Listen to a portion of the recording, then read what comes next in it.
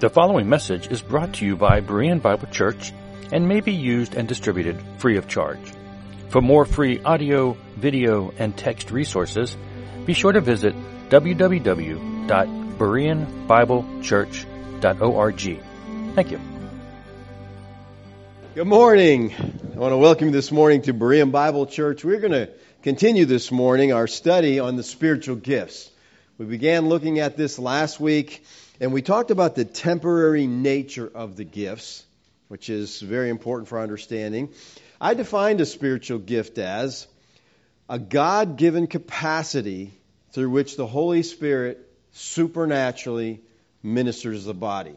And it's so important that we understand the gifts are not natural abilities. They are not talents. They were supernatural. Now, in order to properly understand the spiritual gifts, you really need to know what time it is. In other words, you need to know what age you're living in. Are you in this age or are you in the age to come? You are in the age to come. You just need to know you're in the age to come. Now, Romans 12, 6 through 8, Paul talks about spiritual gifts, and he's encouraging the believers at Rome to use their gifts according to the proportion of their faith. He says this, having gifts that differ according to the grace given to us, let us use them. If prophecy, in proportion to our faith. If service, in our serving. The one who teaches, in his teaching. The one who exhorts, in his exhortation. The one who contributes, in generosity. The one who leads, with zeal. The one who does acts of mercy, with cheerfulness. Now he says here, having gifts, let us use them. And many today read this as if it was written today to them. And they're saying, see, spiritual gifts. Paul's telling us we need to use them. The us here is Paul and the first century saints at Rome. Now, I tried to demonstrate last week that all the gifts had ended with the end of the last days, with the end of the transition period, with the end of the Jewish age. The gifts were supernatural provisions during the second Exodus or the transition period. And when the bride reached maturity and married Yeshua, the gifts ended. Now let me say this, and please understand this. I'm not really sure why I have to say this, but this always ends up this way. I'm talking about spiritual gifts, okay? And I say the gifts ended. I'm not talking about what God can do and can't do. All right, people say, oh, you don't believe in miracles? Did I say that? No. I said the gifts ended, okay? God is a God of miracles. God can do whatever He wants to do because He's God. And God still does miracles today. There are people today that are being miraculously healed. All right? There's no question about that. I know several people who have been physically healed. Now, after last week's message, Bob Cruikshank Jr., he wrote me an email with this testimony. He said this, growing up, my family was charismatic. When I was 14, I had a guest speaker one Sunday. He was a circus ringleader turned evangelist. That's almost comical to me, okay? That's a good fit, though. He was a circus ringleader turned evangelist named Austin Miles. During the service, he had a word of knowledge, as they call it. He said, there's a young man here today who is in his early teens. You've been having severe sinus trouble for as long as you can remember. You get terrible headaches and earaches, specifically in your right ear. The Lord wants you to know that He's heard your prayers, and all you have to do is reach out in faith and claim your healing. He said, that was me, and I did. I have not had those sinus problems, headaches, or earaches since. They were gone instantly and have never returned. Prior to this, I had to go to the doctor every month and get tubes in my nose to flush out my sinuses.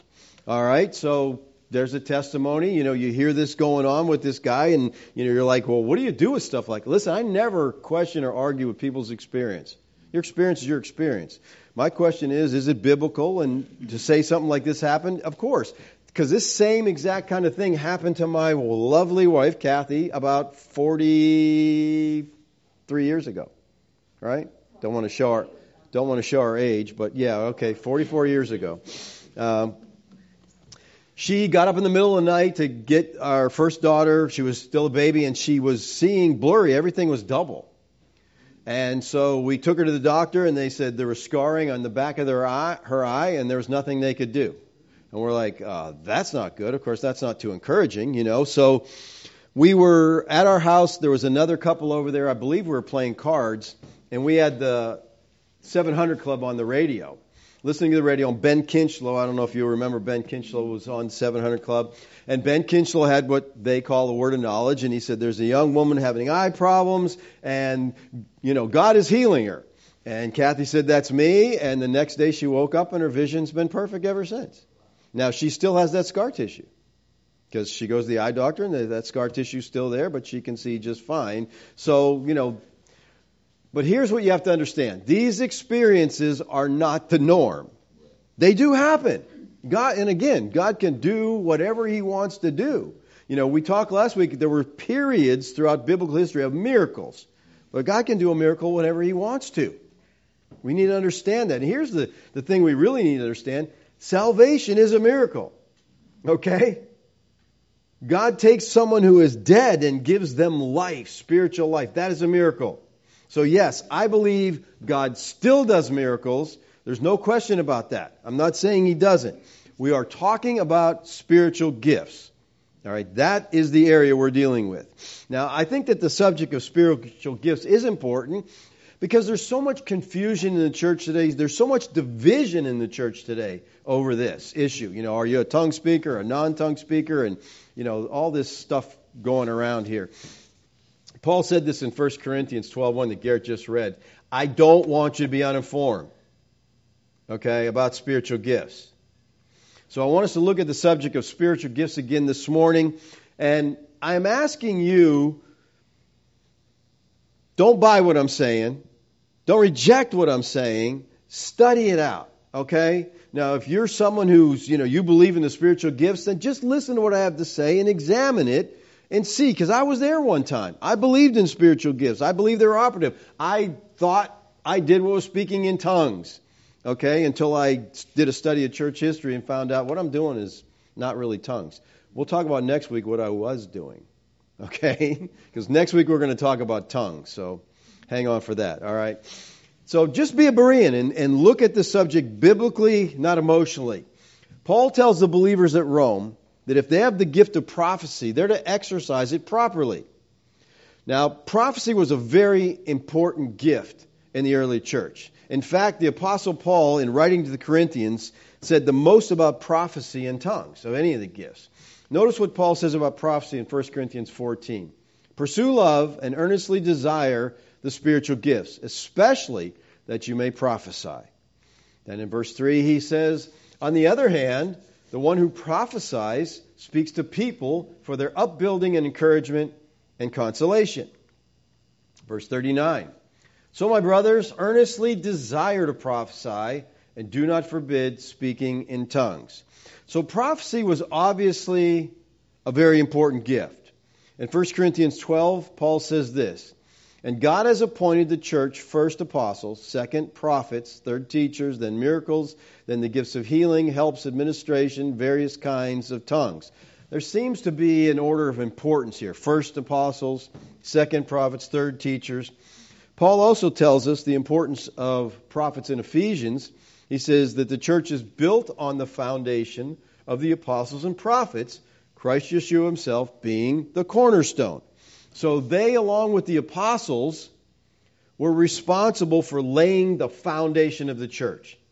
Brand new church, they're laying the foundation with what? Now, what we have to do, if we're going to talk about prophecy, is we're going to have to kind of define it, okay? Because here's one of the problems. This has all kinds of definitions, and you'll see I'm going to show you a few in a minute here, all right? And so if you got the wrong definition, then you could say, oh yeah, that's good, all right? What is the gift of prophecy? Well, John MacArthur says this. It simply means to speak before people. It's the gift of public speaking. That, to me, is one of the lamest, most watered down definitions of prophecy I've ever heard. That's laughable. I guess right now I'm prophesying. Okay? And if you understand biblically what prophecy is, you realize how laughable this is. I got the reference there because I want you to realize that, go look this up. He really said this, which is kind of surprising me. It's just public speaking, that's all it is. Do you know any unbelievers that do public speaking? but they have the gift. Listen, here's what I want us to understand this morning. Biblical prophets were men who spoke for Yahweh. Okay? Look at Deuteronomy 18:18. I will raise up for them a prophet. God here is speaking to Moses about Yeshua. He says, I'm going to raise up for them a prophet like you, like Moses, from among their brothers, and I will put my words in his mouth. And he shall speak to them all that I command him. So this is what a prophet is. A prophet is someone who God puts his words in their mouth. They are speaking for God. A prophet is the mouth of God. He's a spokesperson for Yahweh. Now let me add this and then attempt to prove it. I think most people don't understand this. A biblical prophet is someone who has met with Yahweh. They have stood in the divine council and have been sent to speak for Yahweh. Anybody think of a text that might back this up? Famous text. Isaiah 6. Isaiah is in the very throne room of God, and the angel comes and touches his tongue with the coal, and then God says, who will I send? He's in the throne room of God. Isaiah's in that throne room. He's meeting with God, and God says, who will I send? And he goes, I'll go. That's a prophet. Let me show you some of this. Jeremiah 23:15-18. Therefore, thus says Yahweh of hosts concerning the prophets. Now, he's talking about the false prophets here. Jeremiah is. Behold, I will feed them with bitter food and give them poisoned water to drink. For from the prophets of Jerusalem, ungodliness has gone out into all the land. Thus says Yahweh of hosts, do not listen to the words of the prophets who prophesy to you. They're false prophets, so you don't need to worry about it. You don't need to listen to them. Filling you with vain hopes. They speak visions of their own minds, not from the mouth of Yahweh.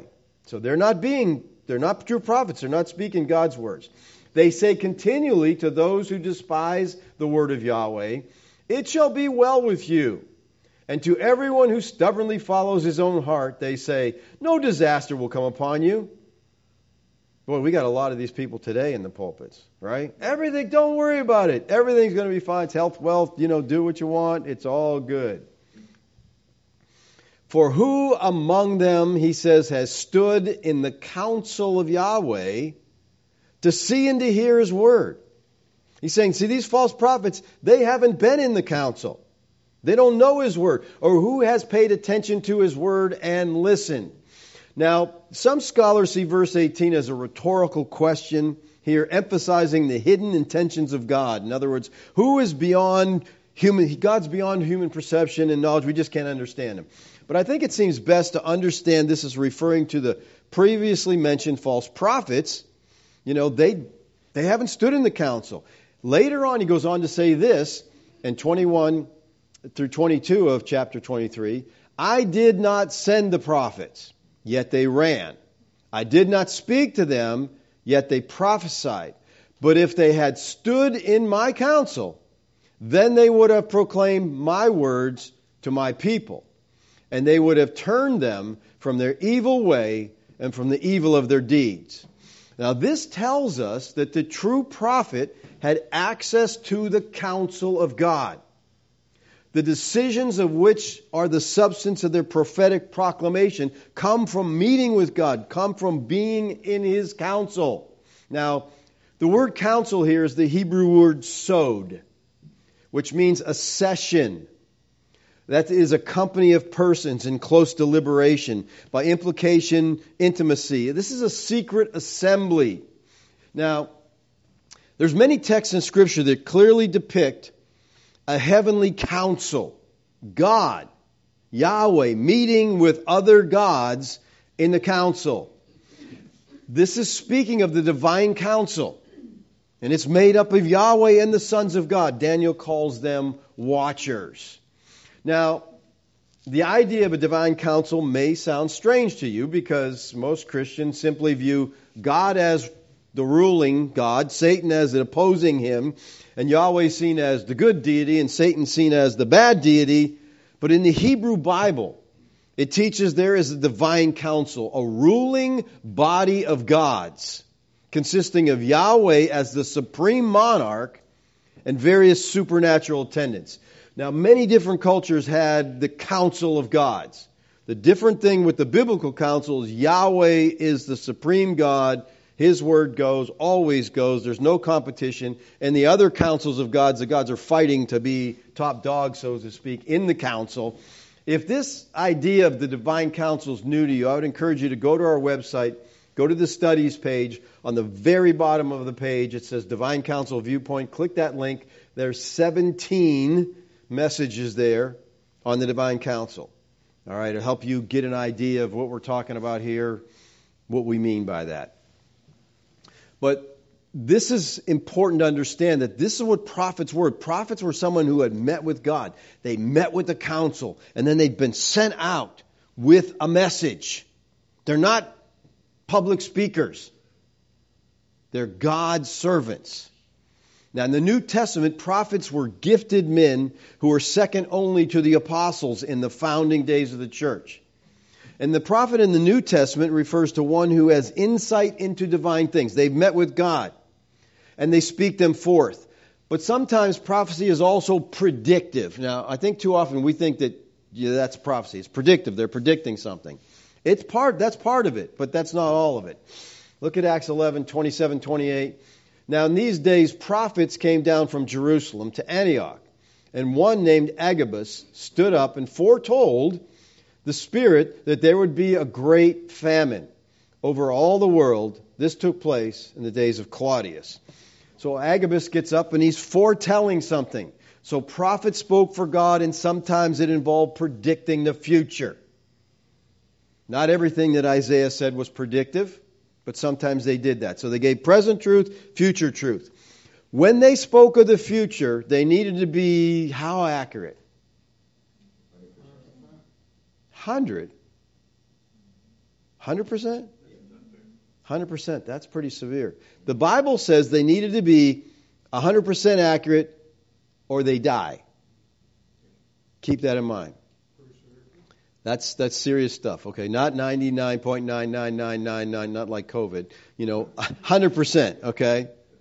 Now, a contemporary writer, Ron McKenzie, who was a Presbyterian minister, he writes this: the most urgent need of the modern church is for the restoration of the prophetic ministry.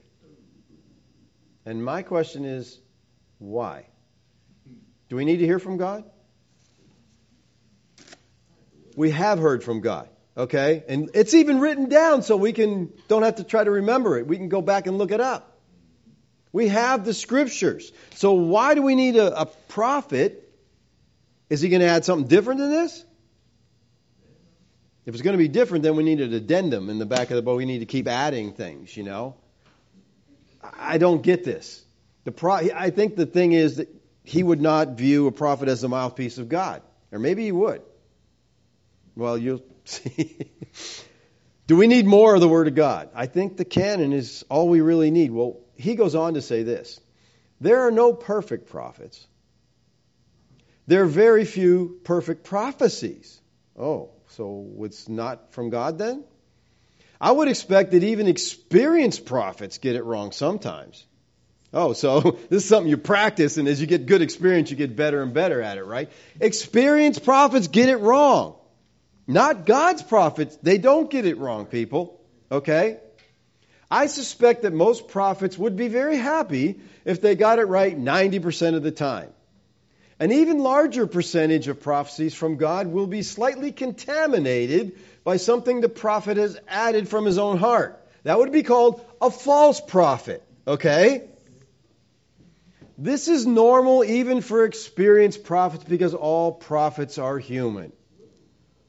They are, but they're speaking for God if they're biblical prophets. He goes on to say, we must also learn to reject prophecies without killing the prophet.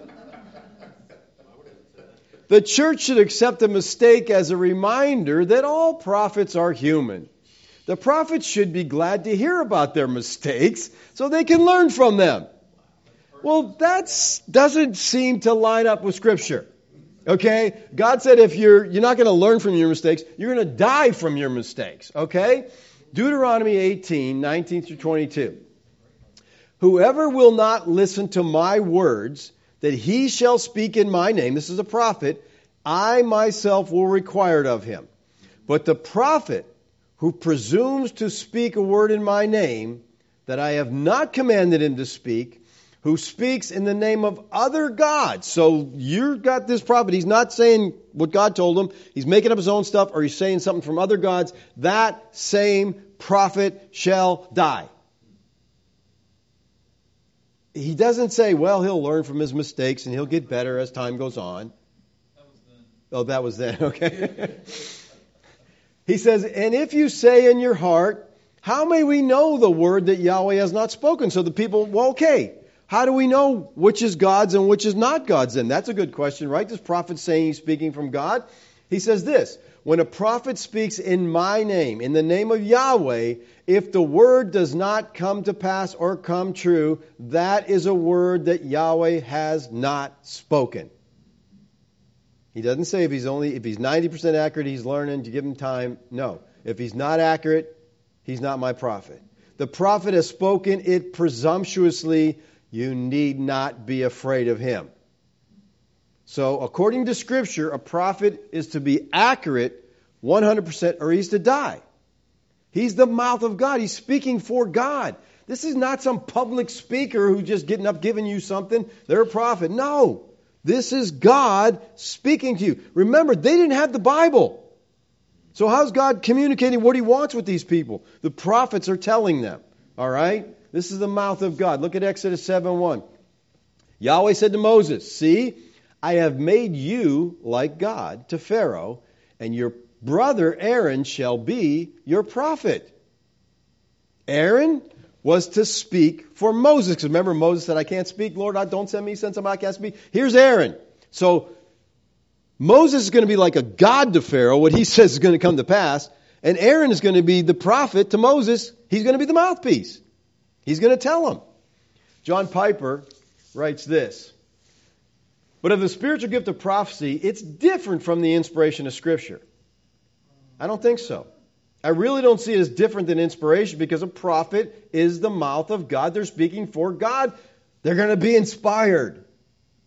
Marvin Vincent is much more on this thing, and he says this of prophecy. Prophecy is utterance under immediate divine inspiration, delivering inspired exhortation, instructions, or warning. The fact of direct inspiration distinguishes prophecy from teaching. You got that? So I hate to tell you, but my teaching is not inspired.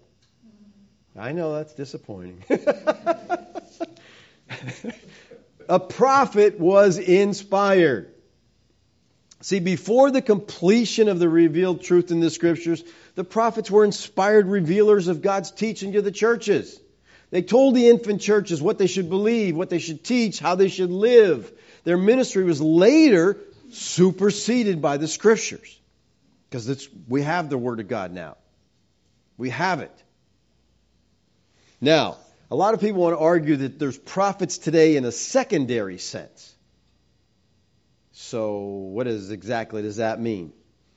And some would argue this, and I think MacArthur argues along this line.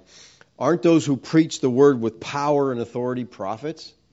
No, they're preachers. And they're probably wrong. Okay? So if they claim to be prophets, get your stones ready, all right? They're not prophets unless they're speaking under inspiration directly from God. Now, are there prophets today who could write something that would have the authority of Scripture? No, there are not. John MacArthur says this. There are people who want to eliminate prophecy as still existing today. That's me. They have a problem. Because if they eliminate prophecy, then what do they say people are doing when they proclaim the Word? Teaching, preaching, talking about God's Word. So anytime you get up and you speak, you're a prophet? You're under inspiration? Does he think he's under inspiration when he's preaching? I hope not. That's what I would answer. I would say, John, I would just say they're teaching, they're preaching. Now, Can we prove that prophecy ended in AD 70 and thus all the gifts? I think we can. If we take a close look at some verses in the Tanakh. Because the scriptures, I think, make this clear. I think most people just don't see it. All right? Well, let's start by looking at Daniel chapter 9. In Daniel 9, we have the 70 years for the Babylonian captivity. It was just about over. Okay? In Daniel 9, 1 and 2. In the first year of Darius, the son of Ahasuerus, by descent a Mede, who was made king over the realm of the Chaldeans. In the first year of his reign, I, Daniel, perceived in the books the number of years that according to the word of Yahweh to Jeremiah the prophet must pass before the end of the desolations of Jerusalem, namely 70 years. So he goes, hey, I was reading Jeremiah and I figured this out, that this is what Jeremiah is telling us about this prophecy. He calculated the number of years of the Babylonian captivity based on the prophecy of Jeremiah 29:10, and he knew the time was near. So he went to Yahweh in prayer, asking him to remember his covenant and to restore Israel. Now listen, this is important, people. The restoration of Israel is at the heart and core of Daniel's prophecy. And when he talks about the restoration of Israel, he's not talking about national political Israel. He's talking about true Israel, the people of God.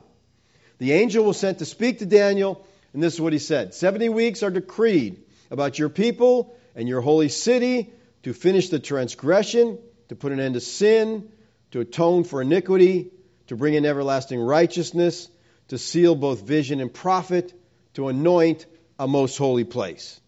So Daniel was told that 70 weeks had been determined on his people, Israel, and the city Jerusalem. That's your people is Israel, the holy city is Jerusalem. And he says these 6 things would be accomplished, all right, once that happens. There's to finish transgression, put an end to sin, atone for iniquity, bring in everlasting righteousness, seal vision and prophet, and to anoint the most holy place. Daniel was told this was happen by the end of that period. And one of the things here, you can, if you read them all, you understand what he's talking about. He's talking about this is the completion of redemption. And this happens at the coming of the Lord. All right?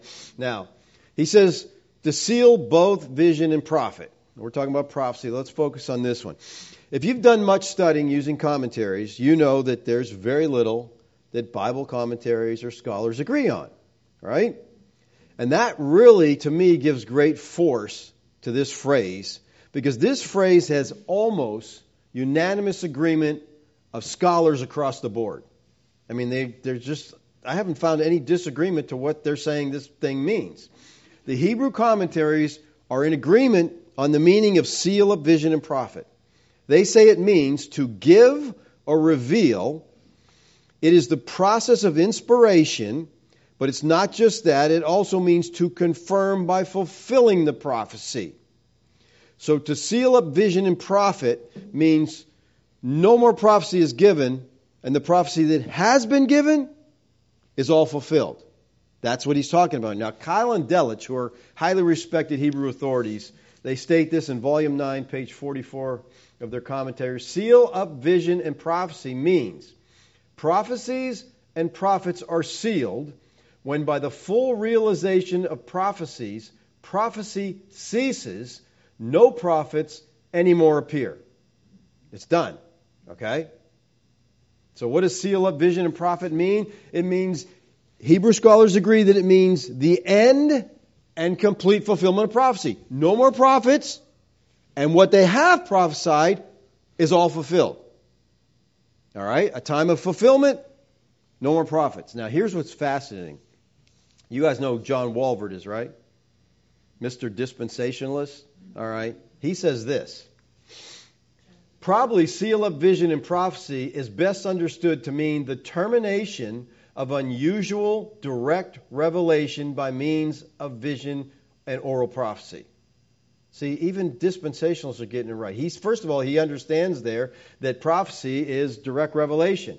He says the seal means no more is to be added, and that what has been predicted will receive divine confirmation in the form of actual fulfillment.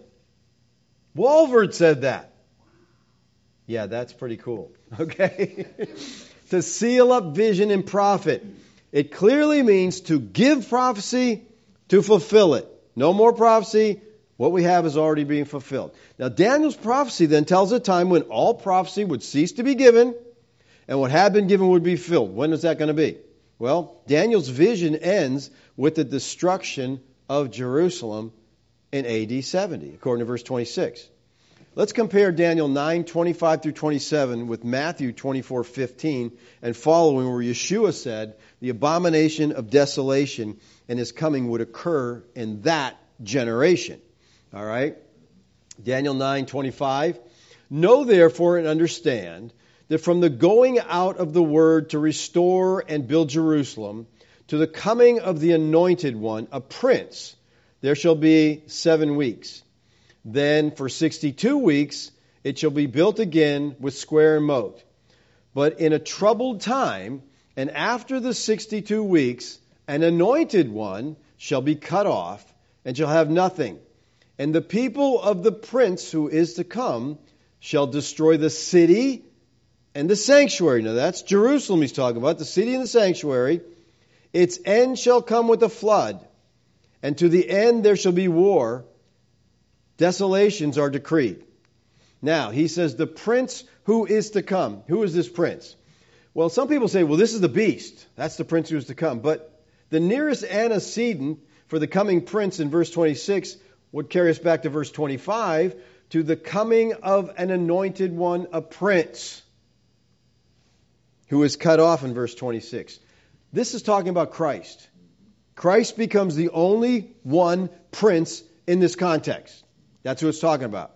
Now, it says the people of the prince here, they're the responsible ones for the destruction of the city. So he's talking about the Jewish people, the people of the prince, and they're responsible for the destruction of the city and the temple. And when you look at all the facts of biblical and secular history are considered, you understand the Jews are the one that started the war. They rebelled. They're the people who caused the destruction of the city and the sanctuary. All right, so that's what he is talking about here. And he shall make a strong covenant with many for 1 week. And for half of the week he shall put an end to sacrifice and offerings. And on the wing of abominations shall come one who makes desolate, until the decreed end is poured out on the desolator. All right, the abomination of desolation. So he says in the middle of the 70th week comes this abomination that makes desolate. When this happened, he said, prophecy ceased. Now we know from the teaching of Yeshua when this happened, in Matthew 24:15 and 16, he says, so when you see the abomination of desolation, I wonder if he's talking about the same thing Daniel is. Oh yeah, he says, spoken of by Daniel the prophet, what we just read, standing in the holy place, let the reader understand, then let those who are in Judea flee to the mountains. The abomination of desolation is referring to the Roman army in the holy place, which is the city of Jerusalem, the temple of Jerusalem. He says, when you see this, get out of there. Run. Flee. Get away. Now Matthew 24:21 says, then, when is then? Then being when the Roman armies surround and laid siege to Jerusalem, which was AD 67 to 70. It was a 3.5-year siege.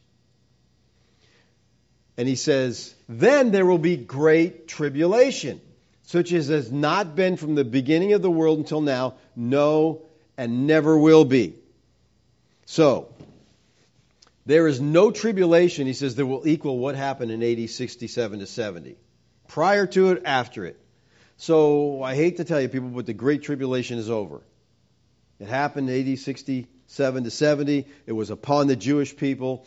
If you want to read what happened during this time, get Josephus and read his wars, okay? And you will get sick to your stomach, all right, about the stuff that went on here. Inside the city was fighting. They were fighting with each other in the city. They were destroying their own supplies in the city. Mothers were eating their own children for hunger. I mean, it was just a horrible time, a 3.5-year time, and it was judgment because of their sin.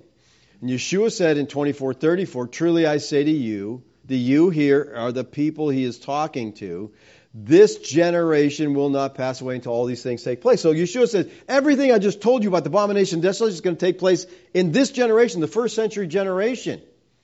Now, some people try to twist the etymology of the word generation here to make it mean race. And they try to make Yeshua say that these things will not happen before the Jewish race has passed away. Well, linguistically, that won't fly because the word race is genos, and the word in our text is genea. Different words. But if it was true, if it was the word for race, there's no Jewish race today. We talked about that not that long ago. Okay, there is no Jewish race today. There's people who say they're Jews. They're not. The DNA doesn't bear this out. Okay, there's no Jewish race today. So there is no biblical or linguistic justification for their position. Generation does not mean race. Now, some say the generation that sees these signs will not pass away. The funny thing is the text doesn't say that. That's just adding to the text, okay? Yeshua used the demonstrative this generation, right? Every time this is used in the New Testament, it always refers to something that's near in terms of time or distance. For example, if I said to you, this building is going to be remodeled. What building am I talking about? The building in the future. The one next door, the one down the street. I said this building. Would anybody question that? Well, how come this generation? And we're like, oh, that's some other generation. He didn't say that generation. If I was to say to you, that building's going to be remodeled, you'd say, can I get a little context, please? What building? Because that means not this one. What building? He didn't say that generation. This one, the one I'm talking to. And what people do with that today is just hilarious. He's talking to them because he's coming in their generation. All right? This generation. Everything he said he's spoken of is going to happen in that generation. It's going to all come to pass. The Great Tribulation, the Second Coming, it's all happening. So Daniel tells us that his vision ends with the destruction of Jerusalem, which would bring an end to all prophecy. Right? That's what Daniel told us. This is exactly what Luke says in Luke 21:20. But when you see Jerusalem surrounded by armies, here we go again. We got this army around Jerusalem. It's funny how people make this today, you know. And I'm like, well, we don't really have to worry because we're not in Jerusalem, right? We're a long ways away. If it's happened over there, it's not going to hurt us. Then know that its desolation has come near, Jerusalem's. And let those who are in Judea flee to the mountains. If this is worldwide, fleeing to the mountains is not going to help a whole lot, right? Maybe postpone it a little bit. Flee to the mountains. Let those who are inside the city depart. Let not those who are in the country enter it, for these are the days of vengeance to fulfill all that is written. All that is written here refers to prophecy. So he is saying, listen, all prophecy is fulfilled in this destruction. In other words, everything that was predicted pointed to this time, and it's all done.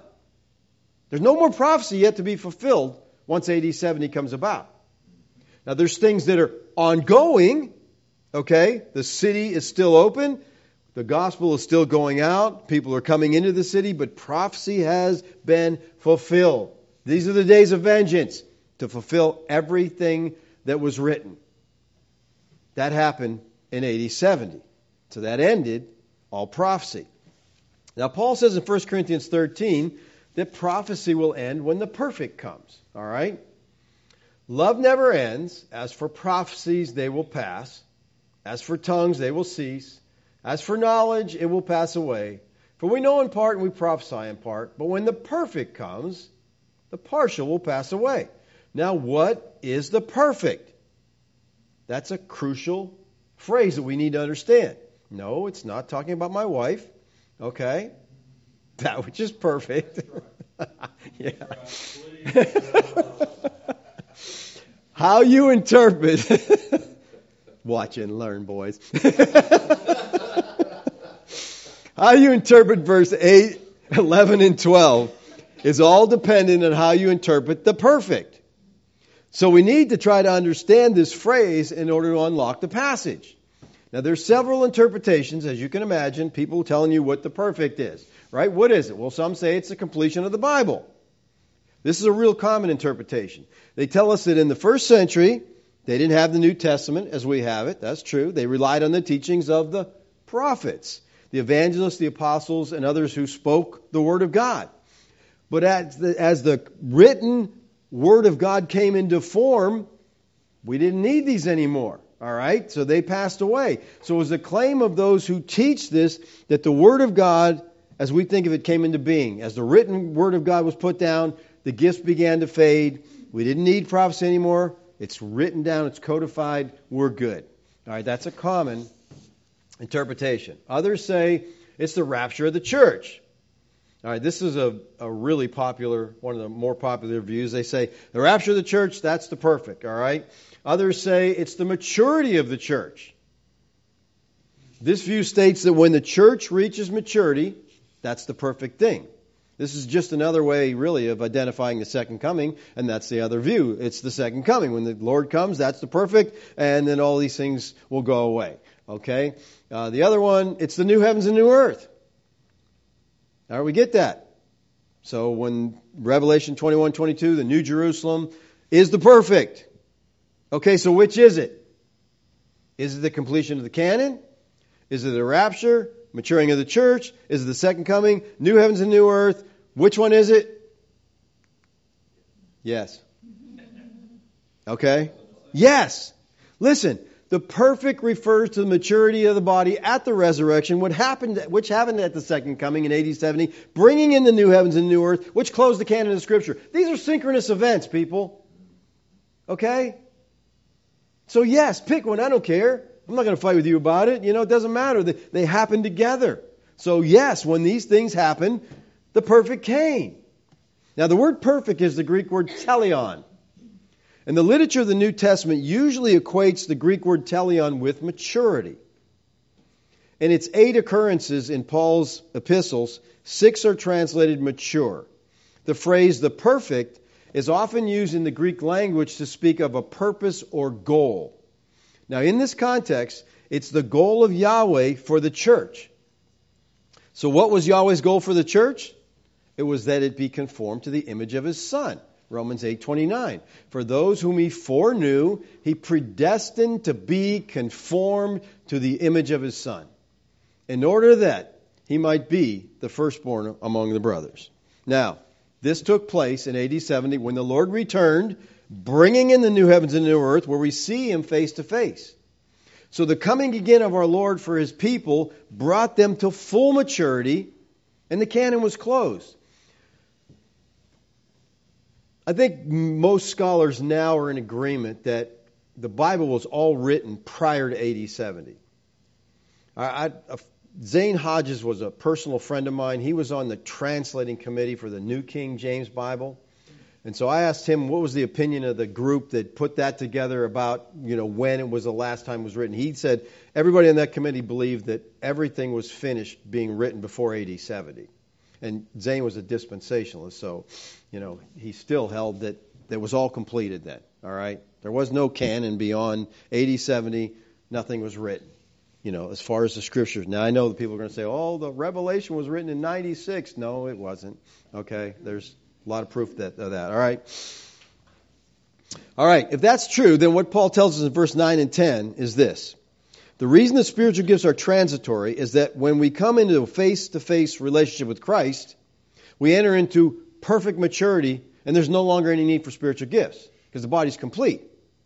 Gifts were for the purpose of maturing the body, and when the body is complete, we no longer need gifts. Look at Paul says in Ephesians 4. He gave the apostles, the prophets, the evangelists, shepherds, and teachers to equip the saints for the work of ministry, for the building up of the body of Christ. So that's the purpose. It's building up the body until we all attain the unity of faith and the knowledge of the Son of God to a mature manhood, to the measure of the statute of the fullness of Christ. Now, according to this passage, the gifts were to be used to bring the church from a state of infancy to adulthood. The word translated mature here in verse 13 is the same word used in 1 Corinthians 13:10, teleon. The purpose of spiritual gifts is to build up the body. Once the body is mature, we no longer need spiritual gifts. Now, the eschatological emphasis of 1 Corinthians 13, 8 through 12 must not be overlooked if Paul's argument and point here are to be properly appreciated. Paul says in verse 13, until we all attain the unity of the faith. The word until here is the Greek word makri, which means up to a certain point. It's a preposition of extent denoting the terminus. There again you have this termination. He says until. When we reach this point, then we don't need it anymore. Daniel says prophecy would cease. Paul says the same thing in 1 Corinthians 13 and Ephesians 4. If seal up vision and prophecy means to give and fulfill all prophecy, and if all prophecy is not yet fulfilled, then all prophecy has not yet been given. That would mean there's still prophecy being given, which would mean the Bible is not complete, which would mean the charismatics are right, and which would mean every time you hear somebody say, hey, this guy gave a prophecy, you got to run over and find out what it is and add it to the back of the book because there's something new. Okay? Man, that could get really confusing, couldn't it? I mean, it could get very confusing because you got to keep adding that. Oh, that's equal. The prophecy's still being given. Okay, prophets are mouths of God. He's adding to this book. That would be, I don't want to be in that kind of situation, people. All right? I don't want to be. The charismatic gifts of the Spirit were to continue throughout the last days of the church, or the last days of the Old Covenant. When that ended and the church was consummated, they were done. Look at Paul, Acts chapter 2, 16 through 20 here. But this is what was uttered through the prophet Joel. All right, he's just quoting what Joel says. In the last days. The last days are not the last days of the church, because the church has no last days, because the church has an everlasting covenant. The last days are the last days of Israel. All right? It shall be, God declared, that I will pour out my Spirit on all flesh. Your sons and your daughters shall prophesy. Your young men shall see visions. Your old men shall dream dreams. Even on my male servants, on my female servants, in those days I will pour out my Spirit, and they shall prophesy. And I will show wonders in the heavens above, and signs on the earth below, blood and fire and vapor and smoke. The sun shall be turned to darkness, and the moon to blood, before the day of Yahweh comes, the great and magnificent day. This prophecy is prophesying a 40-year period. He talks about the last days began. We had these miraculous signs. But this stuff he's talking here, the blood and vapor and smoke, this is destruction. This is from Pentecost to Holocaust. And the charismata were to continue throughout the coming of this 40-year period until the awesome day of the Lord. If the Lord has not come and the last days are still in progress, then the gifts are still around. And all the revelatory gifts of the Spirit would still be around, and the canon of inspired Scripture is not complete. But if the canon of Scripture was complete in the first century, then the gift of prophecy ceased as well. To further emphasize this point, look at me at 1 Corinthians 1, 5 through 8. That in every way you were enriched in Him in all speech and knowledge, even as the testimony of Christ was confirmed among you. So that you are not lacking in any gift. The Corinthians, you're not lacking in any gift as you wait for the revealing of the Lord Yeshua. So they have these gifts and they're waiting for the second coming. The Christ who will sustain you to the end, guiltless in the day of Yahweh Yeshua the Christ. Now, are the revealing here, the end and the day of the Lord, still future? If so, then the gifts of the Spirit would still be available today, because it says they would not come short of any of them while they were waiting on the return. Well, let's remember the principle here of audience relevance. Paul was speaking to the Corinthians in the first century. They were eagerly waiting for the second coming of the day of the Lord. When the Lord returned in AD 70, the last days ended, so did the gifts. Now, believing that Christ has not yet returned makes holding the position that some of the gifts have ceased indefensible. Okay? Because the only time it talked about them ending is at the second coming. Now, believing the last days has ended in AD 70 and that the destruction of Jerusalem was God's revelation of Yeshua the Christ completely removes the dilemma and the inconsistency. But preterists are not consistent unless they believe the miraculous gifts of the Holy Spirit have ceased. And the futurists are not consistent unless they believe that all of the gifts are still available. You can't say that the perfect has not yet come, but the gifts of prophecy has ceased. That's inconsistent. Let's look at some scriptures that show, again, when the prophecy would cease. Let's go back to Isaiah 51. Listen to me, you who pursue righteousness, you who seek Yahweh. Look to the rock from which you were hewn, and to the quarry from which you were dug. Look to Abraham your father. This is where it starts for the Hebrew people, okay? Abraham. Look to Abraham, his father, and to Sarah who bore you. For he was but one when I called him, that I might bless him and multiply him. For Yahweh comforts Zion. He comforts all her waste places and makes her wilderness like Eden, her desert like the garden of Yahweh. Joy and gladness will be found in her, thanksgiving and the voice of song.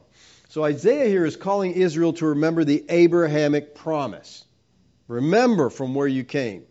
And the Abrahamic promise involved the redemption of Israel. And again, I'm talking about true spiritual Israel, not political Israel. So who is Zion here? Well, Zion is the heavenly Jerusalem. He says the Lord comforts Zion. It's the bride of Christ. It's the true Israel of God. Look what the writer of Hebrews says in 12:22. But you have come to Mount Zion, to the city of the living God, to the heavenly Jerusalem. Zion is the heavenly Jerusalem. Innumerable angels in festival gathering. Isaiah 52:7 says, how beautiful upon the mountains are the feet of those who bring good news, who publish peace, who bring good news of happiness, who publish salvation, who says to Zion, your God reigns. Now we know this is a messianic prophecy because Paul quotes it in Romans 10:15. Now watch the next verse, verse 8. The voice of your watchmen, they lift up their voice together, they sing for joy. For eye to eye they see the return of Yahweh to Zion. Now, Isaiah says that Israel would be in a face-to-face, eye-to-eye position when God, in fulfillment of the Abrahamic promise, redeemed Israel. Israel was to see eye-to-eye when the Lord restored her. Now, when was the Lord going to restore Israel? Well, it was at the consummation of the 70 weeks of Daniel. We told you that's what Daniel 9 is all about, which was the destruction of Jerusalem. Now, Paul says that the miraculous gifts of the Holy Spirit would cease when Israel would see face to face.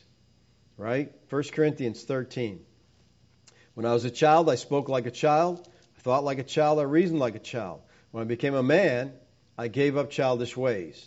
For now we see in a mirror dimly, but then face to face. Now I know in part. Then I shall know fully, even as I have been fully known.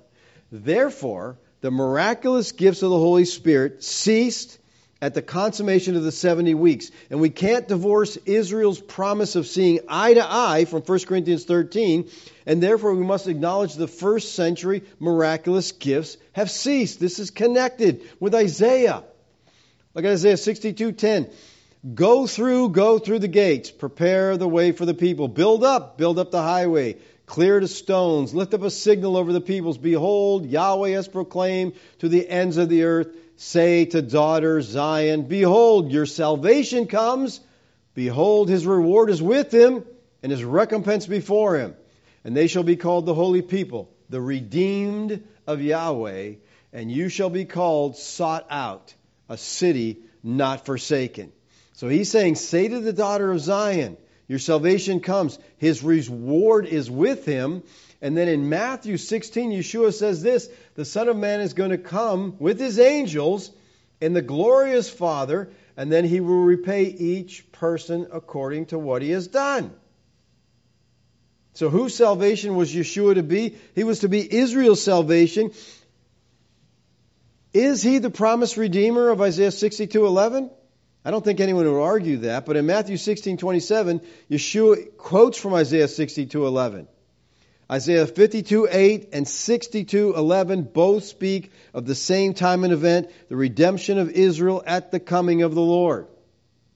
Yeshua, quoting Isaiah 62:11, said that His coming for salvation of Israel, they would see face to face. It would be a time when the people of that day would see it. Because He says here, He says He's going to repay each person. That's exactly what He says in Isaiah.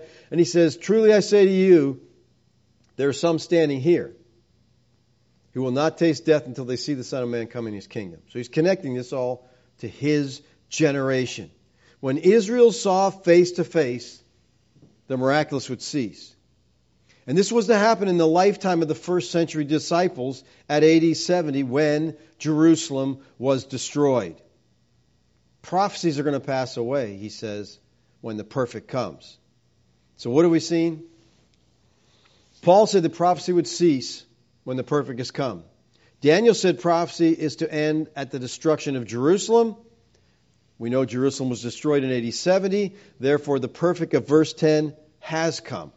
The perfect referred to the second coming of Christ that took place in AD 70, bringing in the new heavens and new earth where we see Him face to face. So the coming again of our Lord for His people brought them into full maturity. It closed the canon of Scripture, which means that the miraculous gifts of the Spirit have come to an end.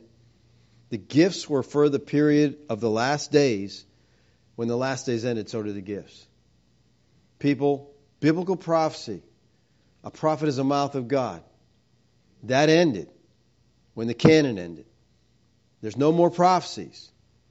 We don't have to run around looking for anything, hearing new voices. We just have to know the Scriptures. That's all we need to know. All right? God has completed His word to us. It is finished. Jude talks about the faith that was once for all delivered to the saints. All right? Let's pray. Father, we thank You this morning for the opportunity to look at Your word. Father, I pray that people would take the time to dig into these different texts and examine them, Lord, and see if this is so. Lord, I thank You for the truth of Your word. I thank You for the clarity of Your word when we just spend the time in it, digging it. Give us all, Lord, the heart of Bereans, that we would not believe things we hear without searching them out, digging through the Scriptures to finding if what we hear is so. Thank You, Lord, for Your grace to us. Amen.